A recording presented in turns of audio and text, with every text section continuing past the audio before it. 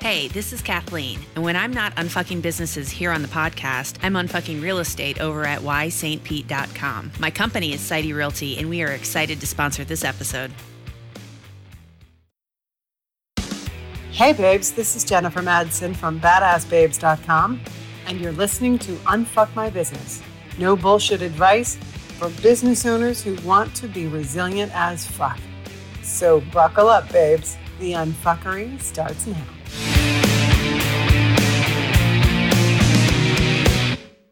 Hello and welcome back to the Unfuck My Business show. I am one of your co-hosts, Robin Sales, and I am joined by a whole slew of folks today. We're going to have a panel discussion around the topic of unfucking your career. But Robin, this is a show called Unfuck My Business. Why are we talking about career? Well, my friend, sometimes in order to get to the business, you have to first unfuck your career. Many of us started our businesses as a side hustle, hashtag side hustle, and you still have to navigate the windy road of the career and corporate world before you can jump ship and start out on your own. How many metaphors can I mix in this introduction? I'm going to mix them all. So we've brought in a special guest today. She is a bit of a local guru when it comes to career. She is on stages all over the U.S. She's a dynamic career coach and a personal friend and mentor of mine. She's unfucked some of my sales processes in the past. I am delighted to have Liz Lopez on the show with us today. Liz, say hello. Hello, everyone. Robin, thank you so much. I appreciate the kind introduction. And I love being here today because I feel like this is at the crosshairs of everything that I do. Because as an executive coach, I'm working with both career people, usually director level and above, but I'm also working with business owners. And when you really boil it down, I spend the majority of my work life unfucking people's careers and businesses. So this feels like a homecoming, and I'm really excited to be here and talk about strategies that bridge those two, because very often I have people going from one way to another. So really happy to dig in and answer questions and have that conversation. Awesome. We're very excited to have you here today. Let me go around and quickly introduce the rest of the folks who will be joining us for the conversation. Our mutual friend, Shay Jeffers. Shay, say hello. How's everyone doing today? And my co-host extraordinaire, Chris Jenkins. Say hello. What's happening on Fuckers? Back with us for another guest starring round is our new production assistant coordinator extraordinaire. We're just going to keep throwing titles at her. Angel Love, say hello. Hello. And our community director and the only person I want to work with if I ever decide to buy another home, Kathleen Sidey. Hello. So we are going to be talking today about unfucking your career. Before we start asking you specific questions, Liz, I know that your own career journey has been somewhat interesting, going from the corporate world and then setting out on your own. You've been part of some large networking groups. You've built some things here in our local community. So will you give our listeners the Reader's Digest version of Liz's story? Sure. It all started way back some years ago, working for the state, ironically at the Department of Labor, then moving on to corporate gigs and leadership gigs with Capital One, Pods, Verizon. And when I was kind of in the middle of that and kind of in the Pods years, I started my side gig, right? So doing a lot of consulting around communications, sales processes, messaging, a lot of content development on really specific messaging. And as career kind of hit bumps, these layoffs and transitions that happen, I thought, what if I could just do this business full time? And I'll tell you that it didn't all just go all at once, right? I started out at Pods and kind of went the business, and then I got the job at Verizon, which was an offer I thought I couldn't refuse. Then it turned out I could really refuse it. And it was after that, when I kind of came out of my incredible engagement with Verizon, that I knew I never wanted to do that again, right? Like corporate careers are great for many people. For me, I knew it wasn't my journey. And so not having a plan B, my business had to be it. And that's when it really, really skyrocketed. And, really it kind of evolved into that space of not only doing the consulting around the messaging, but now also really specializing in the coaching. Love it. Love it. I want to talk first about some of the sort of typical stuff, right? Like, let's start by knocking off some of the stuff that we know people are thinking about, that we know they're going to ask about. And so I want to start with, what is a mistake that you see people do when they're trying to navigate, and especially when they're trying to accelerate their career or unfuck their career, as it were? What is a mistake that you see people make over and over and over again? The mistake usually happens before they come to that spot, right? What happens is that people neglect their careers. They focus on the job. You see, but the job belongs to the employer. The career belongs to you. It's kind of like when somebody gets into a new relationship and then your friends never see them again. People get a job and then they disconnect. They let their network go cold. They're working those 60, 70 hour weeks. They're so embellished in that job. And I hear it all the time. Like, I gave it everything. And then, they fired me. The company was sold. I was laid off. And they're not ready. They haven't updated their resume in years. They haven't talked to their network in a long time. They haven't kept up on skills. So the biggest mistake is not managing your career and investing in yourself as your own brand, as your own professional, the entire time that you're employed. I think that needs to go on a shirt. Like, I want to shout that from the rooftops. The job belongs to the employer. The career belongs to you. Your career belongs to you. And I love that. And you and I have talked in the past. Something I talk to a lot of people about is the idea of portable equity, right? And that's really at the heart of what Liz is talking about here. Is you have the opportunity to build portable equity that you take with you from job to job, business to business. It doesn't stay at that company. And I think particularly in my past, when I was working in banking, a lot of that stuff stays behind the firewall or behind an NDA, and you don't get to take, the material that you created. You might bust your butt, creating an amazing award-winning program within your company that nobody else is going to see because it belongs to them, right? But there are elements within that. You can talk about the results that you generated. You can talk about the process that you used to build that thing, whatever it is. There's portable equity there that you can pull out and take with you to the next job and the next career. I love it. Thank you for saying that. I wish everybody could see. We were all like clapping and like arms in the air. Like, what a great way to start off this conversation. I want to open it up to the rest of the panel though. Does anybody else have anything that, like, when you're working with your peers or maybe that you've done, like mistakes that you see people make over and over again? Jinx. I think one of the strangest things for me is, most people don't know that I literally had a career for 15 years before I broke out into, being an entrepreneur full time. And that was really out of desperation because the economy crashed in 2008, 2009. And I expected fully to go back to work after my initial funded startup failed.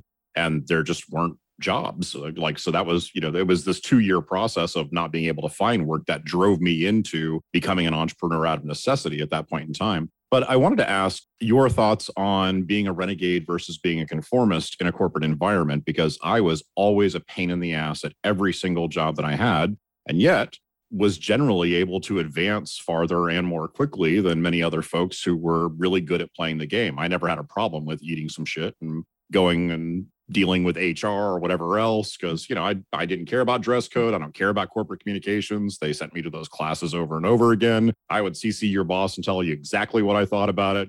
I was a hard person to manage, but it didn't hold me back. And I don't think that that's necessarily the case for everyone. So what are your thoughts on how renegade should you be if that's your personality type? There's all sorts of different personalities that are happening in the corporate world. And I think your renegades tend to be the ones that eventually do go into entrepreneurship, because there's equally successful people in the corporate world that are toe the line type of people, and they become successful in their own way. You have people that are hybrids. I think everybody eventually finds their spot to be either as content as possible or truly happy and joyful in what they're doing. I have found, though, that when you do have that little bit of a streak, and you've got that lightning streak, and you got that inner fire, your tolerance for the guidelines in the bowling ball, like you're jumping lanes. So eventually you find a way to kind of do it. Either you get into startups, you go into a division where you are allowed a lot of latitude, because, people they're really successful, they do it their way. I encounter a lot of people like that. Or people, they start their side gig, and eventually that becomes their real thing. I love it. This is a panel full of renegades as far as I'm concerned. So I don't think a single person here has ever done anything the way that one is supposed to do it. I think a lot of people listening sort of feel the same way. Like, that's why we seek out side hustles. That's why we go into business for ourselves, because we want a degree of control. Before we switch gears, was there anything else as far as common mistakes we see people make? Shay, go for it. It's not part of my job-itis, where it is not in the job description. So the things that would elevate you in your career, you don't do or you don't implement because it's not part of my job. I don't get paid enough to do X, Y, Z. But that thing that would get you paid, it makes you stand out. That renegade spirit that tells you there's a better way to do this than what the structure says is opportunity. Angel, how about you? Yes, and yes. It's not my job. Your job, those are the things that you're required to do in order to stay where you're at. If you're not willing to do anything that's beyond your basic job responsibilities, you're not going to help your career advancement. And so I think it comes back to ownership. I love what you said about how the company owns the job, the employee owns the career, because you have to take ownership of your own development. It's nobody else's responsibility. I think the biggest mistake I see people make is being in the mindset that it's their manager's job to promote them or to move them to the next level. If you have a good leader, they will take ownership of part of that just because they take care of their people. But we have a lot of people who are not good leaders. And if you want to advance your career, you have to take ownership. Nothing is worse than the employee who has quit in place. I still technically work here, but my brain is totally somewhere else. I've completely quit in place. Yeah. And if you've been that employee who's quit in place, you know that you are doing barely the bare minimum, right? And so it's not only a fail on management and leadership for not recognizing that that employee has quit in place, to not giving them the things that light them up and allow them to grow and engage with the company at large, blah, blah, blah. It's also that employee's responsibility, right? Why are you still here if you've quit in place? I talk a lot about the book that changed my life, literally. It's called Radical Careering, and it's quick tips for your career. And one of the tips I read on break at a job where I was miserable. I was so miserable at this job, it was making me physically ill, right? I hated every day. And I get to this page in this book and it says, being in a crappy job isn't your fault, but staying in one is. And it was like a punch to the gut. Oh, what I'm feeling right now is my fault, right? I don't have to stay here. I can leave. And I think sometimes we just get so in our own way that we forget that we have choices, And so if the job isn't giving you what you need, then you need to go somewhere else or look somewhere else within that company or within that job. And Robin, sometimes that adds up to doing something radical. I love the word radical. I remember several years ago, I coached a gentleman who was very well paid. This is someone who had means, was frustrated with his job because they were really cutting back. He could see the job disappearing, and he had looked forward to going to this industry conference he went to every year. And he thought, look, it's important for my development, but I also wanted to make some connections because I'm kind of looking to move on. And it was in a fun city. I told him, take a week's vacation, go to the conference, pay for it yourself, take your family and go. If you have to do this, don't sit around being miserable and so angry at the company because they're not willing to invest. If you're doing that for you, then go do it. Find a way. You have the means, make it happen. You can build relationships outside of the job. So if we go back to the idea of the company owns the job, but you own your career, I think really good leaders understand that as well. So I was fortunate to have a couple of bosses who realized I only have you in this job temporarily, but if I help you grow, I could have you in my life for a lot longer.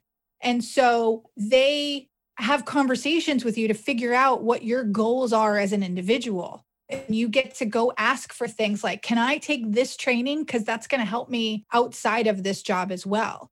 And so when I was still working my last corporate job and building my business on the side, my boss was fully aware of it, fully supported it, and made sure that I got certain certifications and trainings that she knew were going to help my business as well as helping my job. And the agreement that we had was she would say to me, Robin, I know I don't have you forever, but while you're here, I need 110%. And when you're not here, you can do whatever you want. But while you're here, I need 110%. And then when it's time for you to go, I will gladly let you go, you know? And it was like, yeah, of course. And not only did I give 110%, she probably got 160% out of me most times, right? Because I was so delighted that somebody was supporting not just my job, but me long-term. That woman is still in my life. She's still a huge mentor of mine, and we are still helping each other constantly. She built a relationship for the long term, not just for the life of that job. And that's only one example of that. Angel, yeah, you look like you had something to say. Yeah, I think what you just said is really important, not just for people who are thinking about their own career advancement, but for all of those business owners out there who are employing people. When you look at people, are you looking at trying to get someone and keep them forever, or are you growing the people that you're employing? And how are you contributing to their development? And are you looking at it as growing somebody out of the role that they're in? Or are you trying to just keep them in a little bubble and retain them as long as you can? Taking that a step further and thinking of your business ownership, your entrepreneurship as your career, how many times people stop their education, their professional development once they come out of corporate because somebody else isn't paying for their training and they don't invest in themselves as business owners. So not only are they completely ignoring the development of their teams, they're not even investing in themselves. And that's a dangerous place to go. That is a perfect setup for the next question that I wanted to ask. So thank you for that.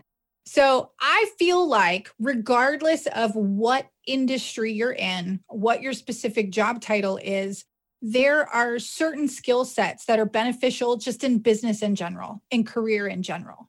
And those things do shift and grow as the economy shifts and grows, as the working world, as we know it, shifts and grows. So Liz, let me start with you. Are there specific skill sets that you wish more people had because you know how critical they are to advancing your business, advancing your career? Communications and speaking, right?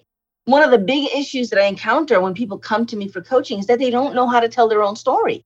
You talked earlier in the episode about people go and they do these great things at their companies and maybe they can share a piece of it or all of it. The problem is they don't even have never considered how they're going to express that or how to speak of it, not in terms of the company, not in terms of the team, but in terms of themselves. And I'll slip in a thought here. This is especially true for women who tend to speak about we. We did this, we did that. Women will water themselves down until they are insignificant in their own stories. God damn. Yeah. So I really advocate confident communications, having the confidence and the knowledge to put together your own stories and to speak about your triumphs and your ability to contribute. Like that hurt. That hurt because I know that I've done that in the past. Water yourself down to the point where you're insignificant in your own story. Like, ow. God damn. I'm stuck on that one. That one really hurt. But it's so important. It's so important that people hear that. I was just talking about this on one of our community calls. I do think by and large, there is a place for quote unquote professionalism, but by and large, professional is a tool. It's a lever of control. It's a way to keep you a subordinate rather than allowing you to rise through the ranks. And so women in particular and other minorities and people who check in other box tend to get the lever of professionalism put on them stronger and harder than other folks, right?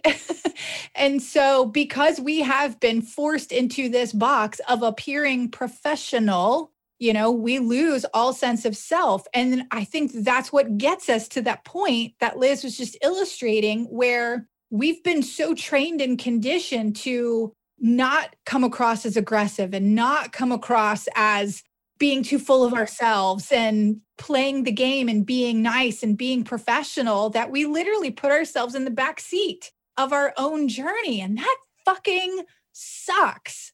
That fucking sucks. And I want everyone on here to have the opportunity to work with or know someone like Liz, so she can take you by the shoulders and shake you and go, no, it's I language. You did this. You built this. You deserve to be acknowledged and recognized for your own fucking accomplishments. So glad I asked these questions. Other skill sets, y'all. I know there's other skill sets that we come across that we think everyone needs this and not enough people have it. Angel, go. Emotional and conversational intelligence. Ding, ding, ding. Elaborate on that, please. This kind of goes beyond career development. Honestly, I think emotional intelligence and conversational intelligence should be part of core curriculum in K through 12, something that we develop as we go through our basic schooling. We need to know how to interact with each other. We need to know how to listen to other people and acknowledge other people, and we don't. We're told to sit down, shut up, and take notes. And I think that if we learned more of these skills earlier on, we would see a much different culture in our work world than we do today. And also, I just want to say on the professionalism note, who the hell decides what professionalism even means? We go by these old definitions that we've heard carried from one person to the next, who decided at some point that it was the right thing to do to wear a suit coat. Well, at some point, somebody decided the right thing to wear was a toga. Oh gosh, this could be a whole other episode, but that falls into that trap that so many corporations fall into of, well, this is the way we've always done it. Oh my God, I hate that. I hate that person. Don't even get me started on that. Oh no. Yeah.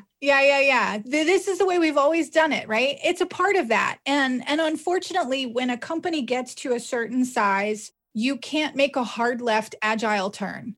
You're turning a barge. And so it takes the renegades within those organizations to keep bringing these things up, to keep pushing these options, to keep suggesting that there might be another way to do this. And I'd be remiss if we didn't take this moment to address how, as much as it sucks, the global pandemic that we're all coming out of right now has done some of that barge turning for us. How many companies are realizing that they don't have to have an office building full of people in order to get work done? How many fast food restaurants are realizing that they need to offer more than a 30% discount and the bare minimum wage in order to attract quality, consistent workers to their organizations, right? There's a lot of employers out there who are completely reassessing what day-to-day work looks like for their organization. These issues have always been there, but this global event forced us to pay attention to it in ways that we were not forced to pay attention to it before. We got off the rat wheel. People had time to pause and to think about it. Because when you're in action, you're getting up every day and doing the same thing and the same thing and the same thing and the same thing. You're just going a million miles a minute. But when you had 3 and 4 and 5 and 10, 12, 20 weeks of, oh, do I really want to do that? The world has changed. I made the joke constantly, but it's proved to be really real that this pandemic caused so many bosses to go, that meeting really could have been an email. Yeah. All right. I want to chime into, here's another thing that I talk about all the time, and there are different variations on this, but when it comes to skill sets that will serve you regardless of your career, regardless of your future business endeavors, and it ties to what both Liz and Angel talked about, it is improv. Improv. One of the number one things you can do for your professional development is to go take an improv class. Shay, I'm sorry if I stole your idea. Improv teaches you to be a quick thinker. Improv teaches you to be flexible. Improv teaches you to listen more than you have ever listened in your life. Improv teaches you to get to know your teammates and understand what they do best so that you can use it to your advantage. And improv teaches you to think on your feet, turn on a dime, and the fundamental tenet of improv is yes and. There is always a solution. There's always an and. There's always a way to make it work. And that is for improv, that is for life, that is for your career, that is for your business. So that is my number one suggestion is go take an improv class because it will teach you speaking and communication. It'll teach you emotional and conversational intelligence. It'll teach you all of these other things that are going to be some of the best business training you'll ever get. And they do not include that in the Harvard MBA program. It's no coincidence that a lot of the really successful people that I've seen in career development have some sort of a theater background, whether it's in high school or summer programs. Oh, constantly. I did a couple of years ago, a buddy of mine that I made in the podcasting space, we both through conversation realized that we had both done Renaissance fairs and medieval dinner type of things. And so we did improv for podcasters that year at that conference, right? Because both of us realized how much our training and experience in the improv world contributed to our current success in what we were doing, right? That's one of the things that I'll shout from the rooftops. All right, so we've taken our improv classes. We are taking control of our career. We're communicating effectively. We have emotional intelligence in the teams that we're operating in. We feel like we're moving forward and we're ready to go up. And that usually requires salary and benefit negotiations. So I would love to talk about some do's and don'ts when it comes to salary and benefit negotiations. Liz, what do people do right and how do they fuck it up when it comes time to negotiate up? I love that you asked this question. I spent a lot of time last summer working with some experts and doing a lot of research on this, and the findings were really, really staggering. And the first thing, it's so simple, but you have to ask. You have to ask. And there are groups of people that will consistently ask. Men, majority of the time, will consistently ask. Women will not. You know, we have this idea of the wage difference and men are paid more than women, but part of that equation is our own ownership of that because we don't ask, right? So, and then that kind of ties into everything we talked about. We're having the emotional intelligence, having the confidence, having the improv skills, having the storytelling skills, because you have to be prepared to make the ask and to make it from a place where you feel confident, know that you deserve it, and have a plan of action of what you're going to do if the answer is no. I like that. I like having a plan of action for if the answer is no. And that plan of action doesn't necessarily equal, well, fuck you, I quit, right? No, it doesn't. It doesn't. Sometimes it does, but that's usually not the only option. Well, they wouldn't give me a raise, so I bailed on them, right? That's right. I think knowing that you deserve it comes from actually deserving it. And so sometimes people don't have that confidence because they haven't done the work. Yeah. Kathleen? This reminds me of our recent sales conversation. So what is your budget?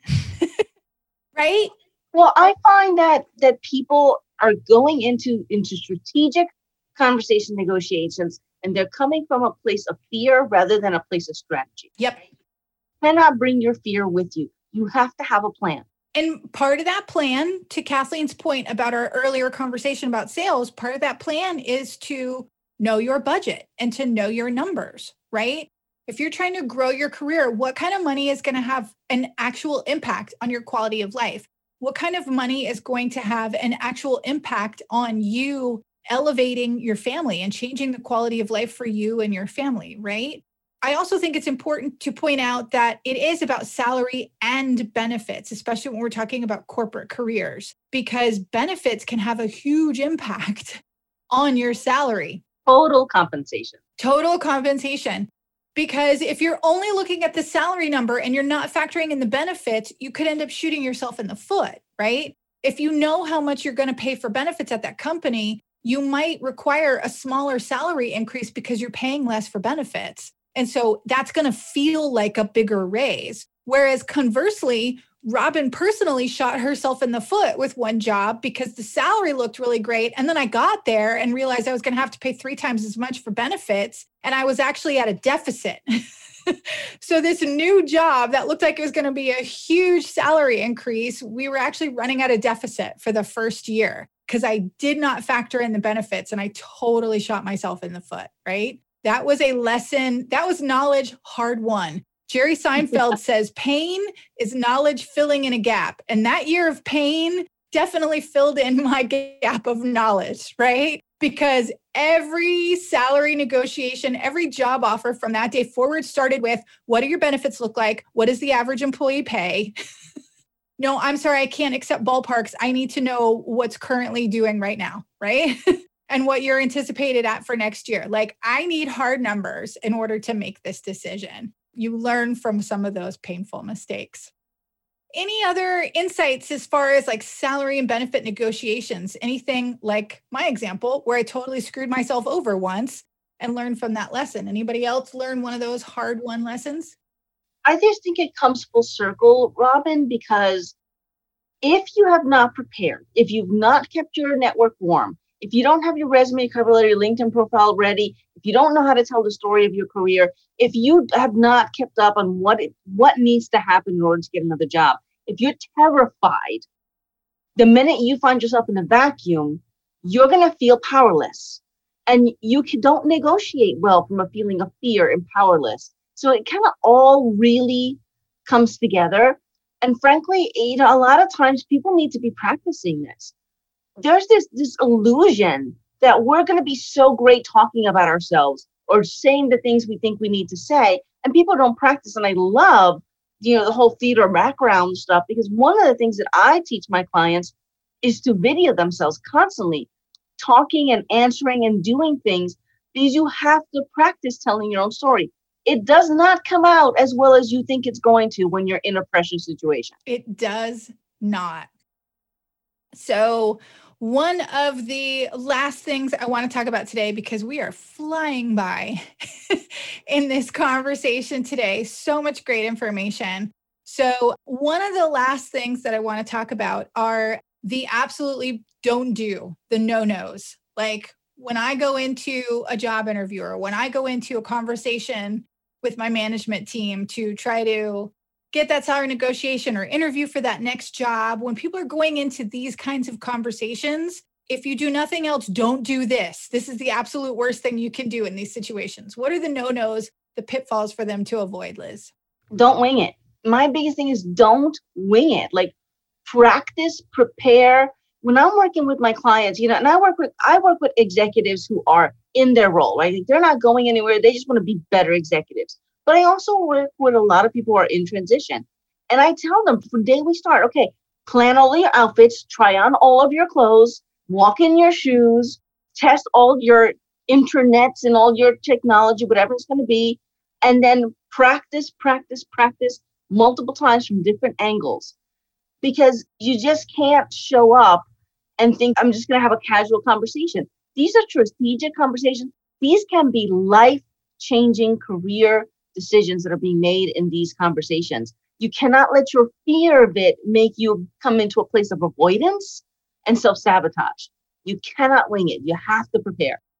And then, of course, don't be like us sitting around here talking about don't fuck it up. Don't say fuck in your interviews.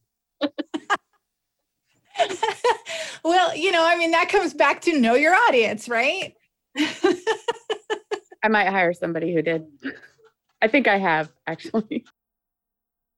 Right? You got to know your audience. You got to know you got to look at the culture. You've got to look at what's the dress code there? Because it's equally bad to overdress than it is to underdress. Like you really have to understand. But I will say this, as much as you want to fit in, you cannot, if your fitting in takes you so far outside of yourself that you're uncomfortable, those are not your people. And I think that is a message that we share in one way, shape, or form here over and over and over again is, you need to find your people.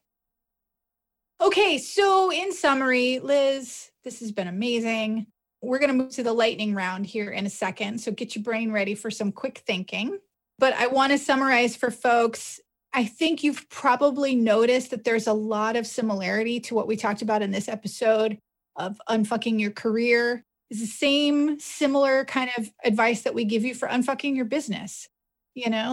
Be true to yourself, find your people, practice.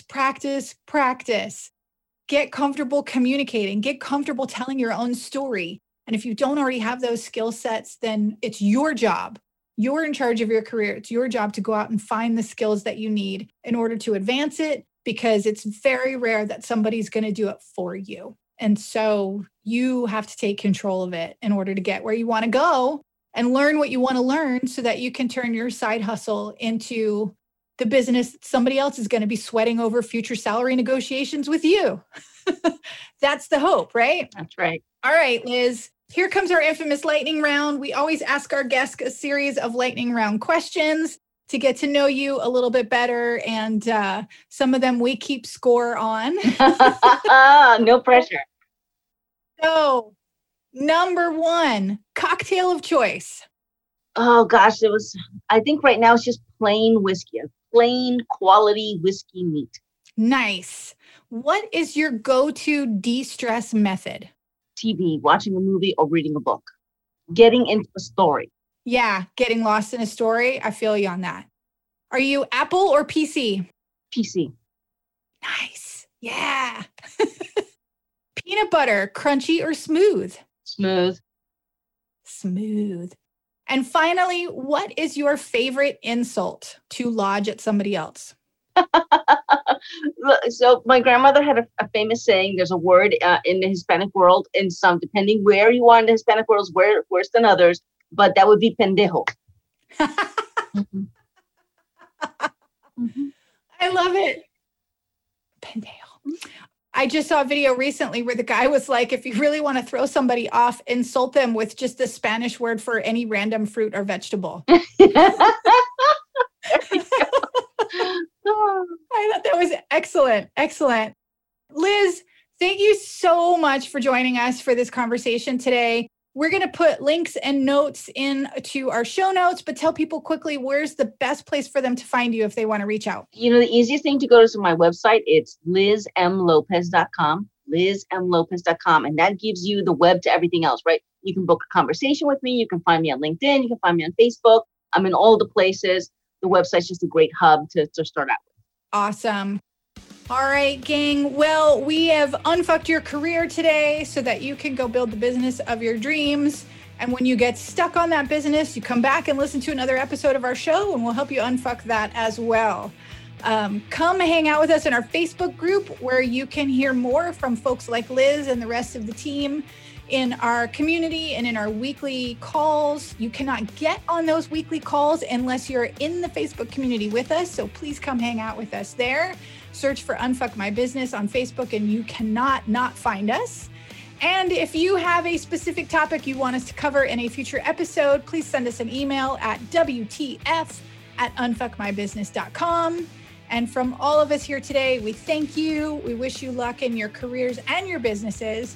And we will see you next Tuesday.